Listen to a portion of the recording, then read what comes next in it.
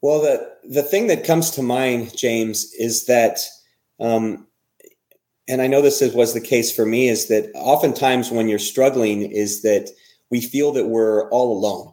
We feel that we're isolated. That's how I felt, 2020 and other times, is it's just, I'm isolated, I'm all alone. And even if you have family around, even if you have friends, you feel that it's all you. And just to know that, first off, God is always there. But even if they, even if they're, not a very spiritual person and that's, not for them, just to know that there are millions, billions of other people that are going through things just like them, just because what you see on the outside or on social media, we all have our own struggles on the inside. We all have the things that we're dealing with and the challenges and adversities that we have to overcome.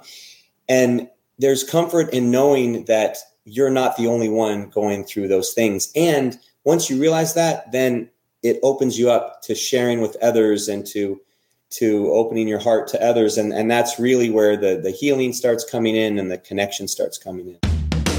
Do you need encouragement to turn tragedies into your own triumphant life story? If so, this podcast is for you. Listen to powerful guests who have persevered through challenges so you can gain strength to build your championship life. The host of Professor of Perseverance podcast, Dr. James Purdue. Hey, come on again today. Let's get some motivation, inspiration. Let's get some encouragement. Because we know when something's going to beat us up, we get through it, move on, have a great life, despite whatever happened. All right. Hey, our guest today, man, this is going to be awesome. I don't know if this is my first. This is not my first one because I had repeatedly dead Fred on here before. But this is an incredible story of a near-death experience leading to a spiritual awakening. That's what I like to hear now. And then creating a global movement to spread positive message. Now we're talking. We're going to persevere, get through this near-death experience, spread some. And Rick Ornelas, thank you for the show, brother. Hey, Dr. James, it's a pleasure to be on your show. Thank you very much for having me. You're welcome, and thank you for spending your valuable time with us. And don't get overwhelmed with the doctor. I can't write out a prescription for you or anything, but I can drive you to your pharmacist if you really need me to. Okay, that's funny. All right, we'll stick to James then. There we go. Thank you. Or Professor. Hey, Rick, here we go. Professor? James is great with me. So, okay. All right, now, Rick, let's dive in here real quick. Near-death experience. I haven't gotten that close where I felt near death, but I have had 5 other people come up to me and said, man, I thought you died 10 years ago or 5 years ago because I had my neck broke playing football. And you know how people spread words, he died during it or he died after it. Yeah, I've had other people go, man, I thought you were dead. So, but I've never personally the near-death thing. So, well, I say that. I did attempt suicide 3 times in 3 days. Wow. And one time, I guess I was close to near death, I guess. The people found me, said I wasn't breathing, and got me to the hospital. I spent 7 weeks in the hospital, but I don't remember all that. So, all right. Yeah, that's enough. It's interesting because I mean, as you say that, and you know that's I can empathize for what you went through there. I don't know what the Webster's definition of near-death experience is, right? But I just know what happened to me and what others have told me about what happened, with me and my family. And as the story goes, it was about 21 years ago. We were living in Southern California, where I'm originally from. My wife is from, and my wife and I were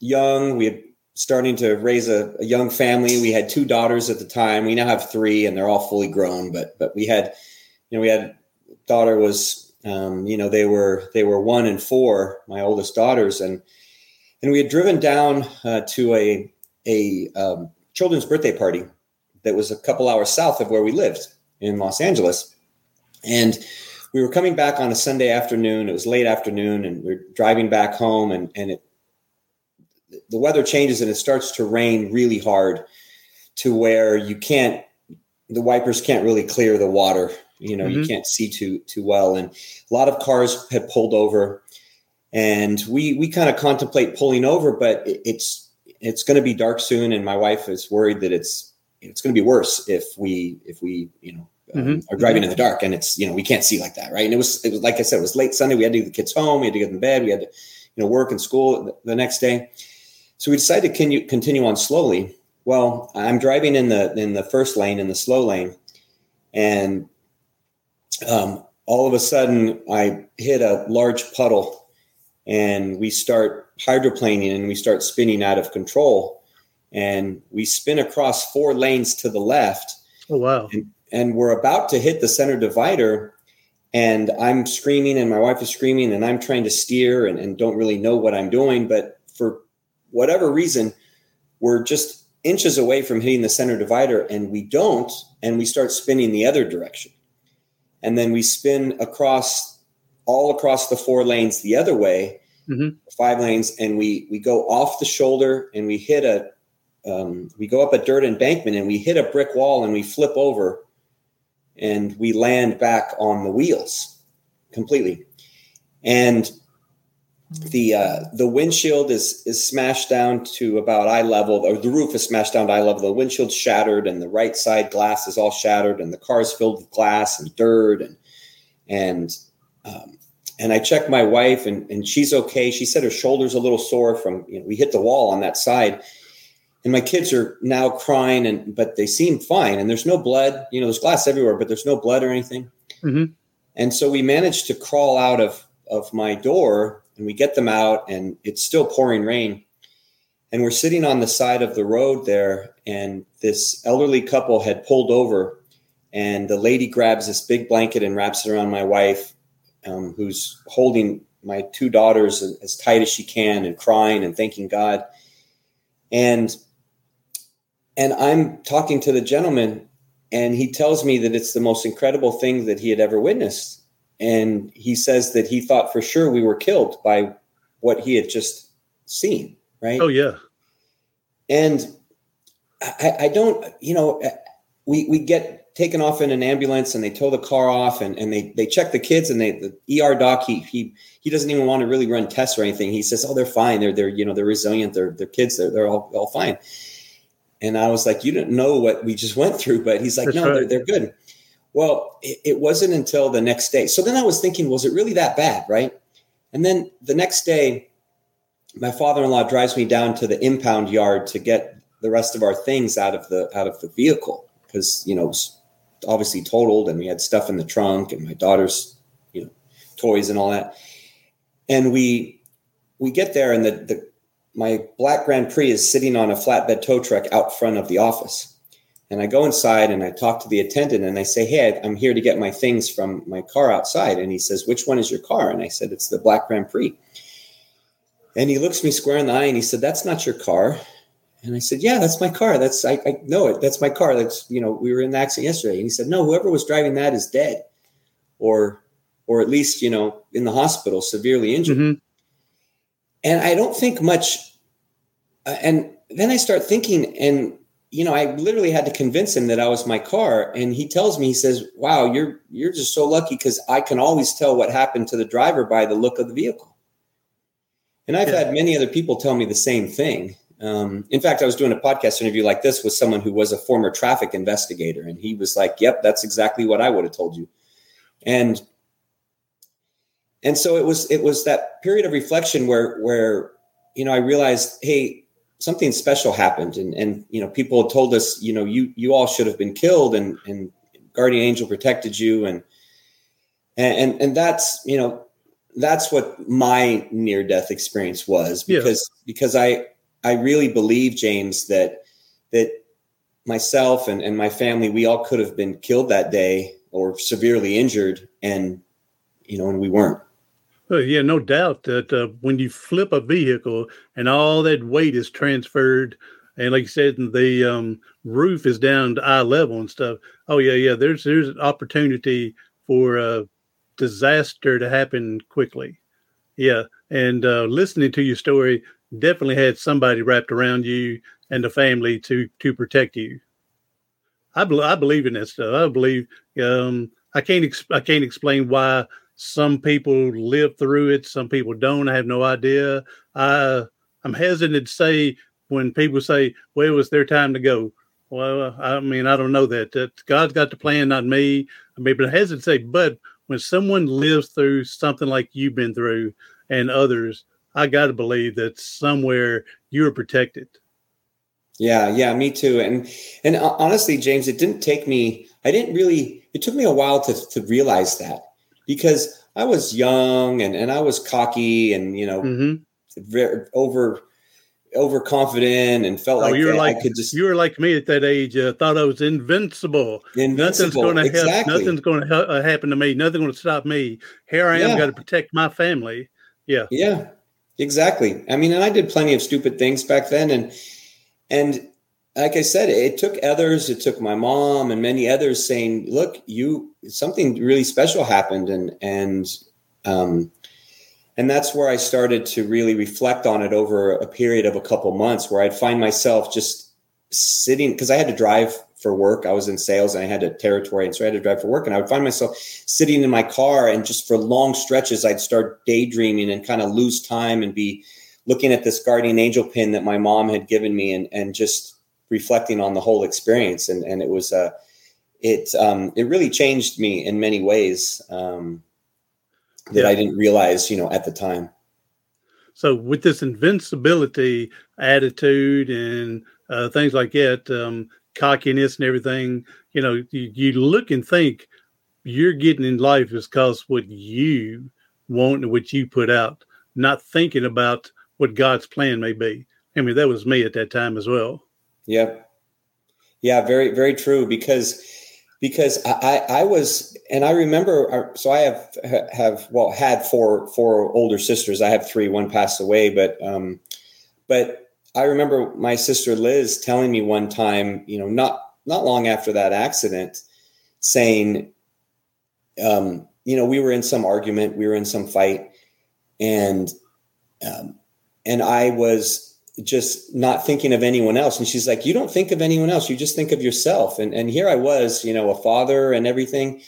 And she was like, you're just being so selfish and everything. And I remember thinking back, how upset I was for her saying that, and realizing that she was absolutely right, that I was being selfish, that I was, trying to just make my own plan and not follow God's plan. And yeah, I believe that sometimes we go through our incidents. One is God's wanting to show you, hey, I'm here for you, and there's a stronger thing than you. Okay. But it's also to show us how strong we are in life and how we can handle situations, and then how we can overcome those to help other people in the future. And, that's one thing you say you want to do, is spread the positive around global range. Yeah. And that's where it took me a while to figure that out too, because the, you don't really see that path back when you're living through it, when you're going through those struggles. Like you were saying, you're just in the, in the muck of it, and you're like, okay, this is just awful, or this is terrible. And you don't see that there's bigger things or better things that are going to come from it. And for me, that journey, it took 20 full years. It took 20 years of reflection, and I figured God wasn't ready with me yet. So he was still developing me. And I like to say he was chiseling away, just chiseling one little chisel strike at a time. What was the Bible talking about? Pruning? Yes. The pruning. Yes. Yeah. I remember what passage is, but yes, he's pruning me and pruning me and pruning me and pruning me. And then 20 years later, fast forward to 2020, that's when it all crystallized for me. That's when I was going through a period of struggle, because my business had suffered because of COVID, and I was anxious and fearful of the future. And that's when I decided to write the book that had been inspired by my accident. My book, 12 Hours of Heaven. I decided to write that. And the idea for that book came during one of those times where I was sitting there staring at that guardian angel pin that I had talked about. Yeah. That's where the idea hit me like a movie. And I thought it was special, but I wrote about a page and I didn't do anything with it for 20 years. And then in 2020, I said, hey, people are suffering. People need inspiration. They need motivation. Now's the time to help others and stop focusing on yourself and being a victim. Well, during this COVID, especially, people are looking for hope. Yes. Yeah. And it's so true. And I think that really helped me write, because it's funny, because in my intro, I call it, that was all my writing fuel. That was my writing fuel, like everything that was going on in 2020, COVID and other things that were happening in the world, that motivated me to write. And that's when I entered that spiritual time where I felt so connected to God and the Holy Spirit, and my writing. I went from writing 500 words in a day to writing over 2,000 in a couple hours. And I was able to get that book finished in under 3 months. Awesome. And get it out. And get it out in 5 months, because I felt people needed some inspiration and some hope. And I wanted to do my part. And I felt I was being called to do my part. Hey, now it's amazing. Let's step back a little bit. It's amazing. And we were talking about, you didn't realize how bad the accident was because y'all came out unhurt, basically, no bleeding, nothing like that. But when you go back and look at the vehicle, you're thinking, man, somebody should have been dead in that thing. When you look at it from there. Like, I was in a bad automobile accident and we flipped over, and actually my brother got 50% of his body burnt. I pulled him out of the fire, put the fire out on him, put another guy out, went back in with the third guy. He'd already gotten out, but nobody died. But looking at the vehicle, there should have been at least one person dead in there from there. So we went through a similar with that, but again, we didn't think any more about it than we live our life, from there. But it took a lot of pruning for us to grow and mature enough to realize that miracles are there. Protection was definitely there for all of us. And to go from there. So we just got to realize better in life that little miracles take place. And these little miracles are huge if we realize it in time.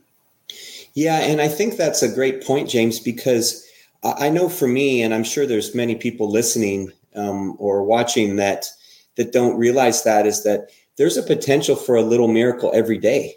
And you don't realize it until you look back. Mm-hmm. And oftentimes it's that one thing that you do, that kind word that you say to someone, or that action that you do, or that positive impact you have on someone. You may not know the effect that it has on their day, but as I've been on this path for the past couple of years, I've spoken to hundreds of people from all over the world that have talked about what we now have coined spark moments, these moments that have a ripple effect, that it's one tiny little act. And then you realize that changes the trajectory of someone's life, or it alters the course, or puts them on a better path, and those happen every day. Those are little miracles that happen every day, and they turn into be big miracles. But at the time you don't realize, that they're miracles. Well, a lot of us, we just think, oh, it's a coincidence, or, hey, look what just happened. Boy, I'm lucky. When in reality, it was a miracle. And I got a friend, Bird. Hey, Bird, I'm talking to you again, buddy. That him and his dad have said that there's no such thing as coincidence. That's God being anonymous, and that's what they've said. And so realizing that as well. But how often, especially me growing up when I was younger, man, that was lucky. So it's not, me too. It's not the luck. It was meant to be there. And we have to recognize that and use it for the good. And an example here is a friend of mine, and he was a drugger. But man, we grew up and knew each other. But one day he told me he found a $20 bill, and he says, man, God has blessed me. I said, well, neither God has blessed you or the devil's tempting you. What do you think? And he says, what do you mean? He said, well, are you going to use it to buy shoes and food, and maybe go spend a little bit on a homeless person to buy them something maybe? I said, or are you going to take it and do drugs? And he says, oh, well, he went on and did drugs with it. So, so I said, what little miracles we look at, we've got to look at them in the way, is that a miracle that God's blessing us, or is that Satan tempting us to go the direction? So we got to focus on that as well. And it's how we view it. Yeah, absolutely, James. That's an awesome perspective, because so often in life, our perspective is what makes the difference. And you know, for you or I, these times where, you know, the accidents we were in, we could both look at that and say, oh, that was terrible, that was a tragedy. Or we can look at it and say, what good came from that? What did that inspire? You know, people didn't die, and look at the impact that it had on us long term. And there's opportunity for that every day. It's just a matter of the perspective that you have around it. One of my next book I'm wanting to write, I haven't got totally all into it yet. Well, one of my, I'm coining my one phrase here. I know some of y'all are tired of hearing it, but you're going to hear it again today. But I tell people that sometimes we have to walk through the fertilizer to smell the rose. And so that's, I think it's going to make a title of one of my books one day, and how we go through fertilizer to be able to, at the end, smell the rose. Yeah, I love it. I like that. I'll push that phrase for you because I do love it. You know, I say that, like, our struggles become our strengths, and our obstacles become our opportunities. And, you know, from the, you know, the challenges, you can get courage and confidence, and yours is a more creative way of saying all that. Well, it goes back to, like you're just saying, it's our perspective. All right. Me with my injury, spinal cord injury, everybody's having a spinal cord injury every day, every year. Okay. And so we could sit and do one of two things: poor, pitiful me, and have someone water me like a plant and feed me. And I get to watch the TV that the person is in the room with me, because they're controlling the remote, and watch their shows, not mine. Or the perspective is, what good can come out of this, and do the best I can in life. You know, yep. Same thing with you. You could have been going, oh man, I just beat the devil from this thing, and then go and do other stupid stuff to try to beat the devil more. Or you finally realize, like I said, it took you 20 years to act on it.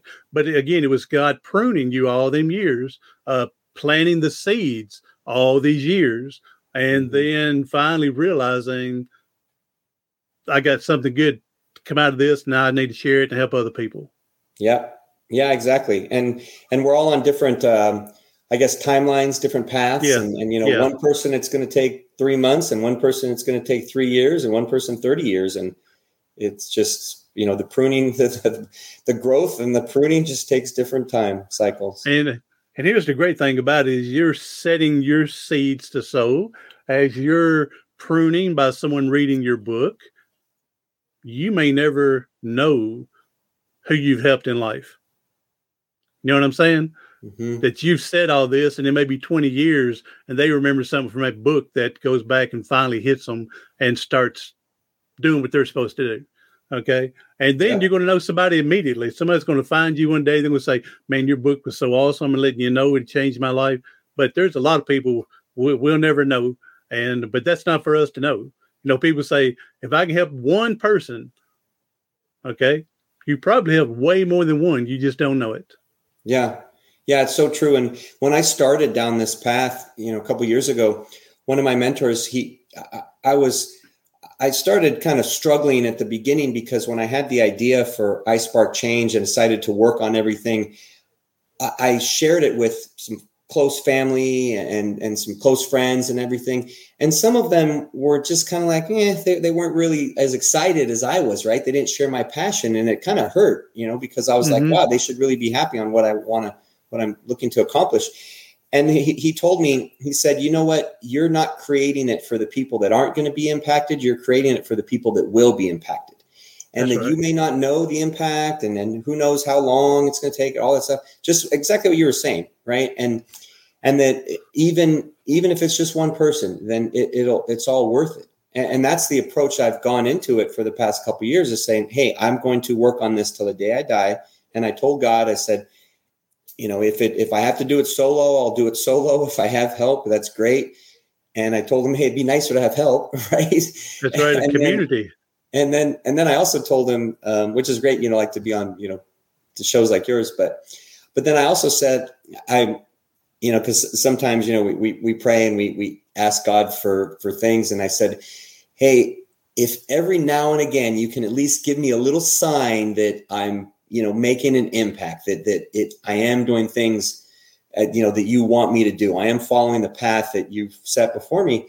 And I have to say, with the resounding, yes, and warmth in my heart, that he's done that. He's given me those signs along the way in the past couple of years. And they come just, never know. They'll come, or I'll get a message, like you said, or someone will tell me this, or, something happens. And the beautiful thing is, the more I have that perspective of everything as an opportunity for growth, everything I can learn from, the more I see the signs, because then I start seeing them all over the place. Right. Oh yeah. Oh yes.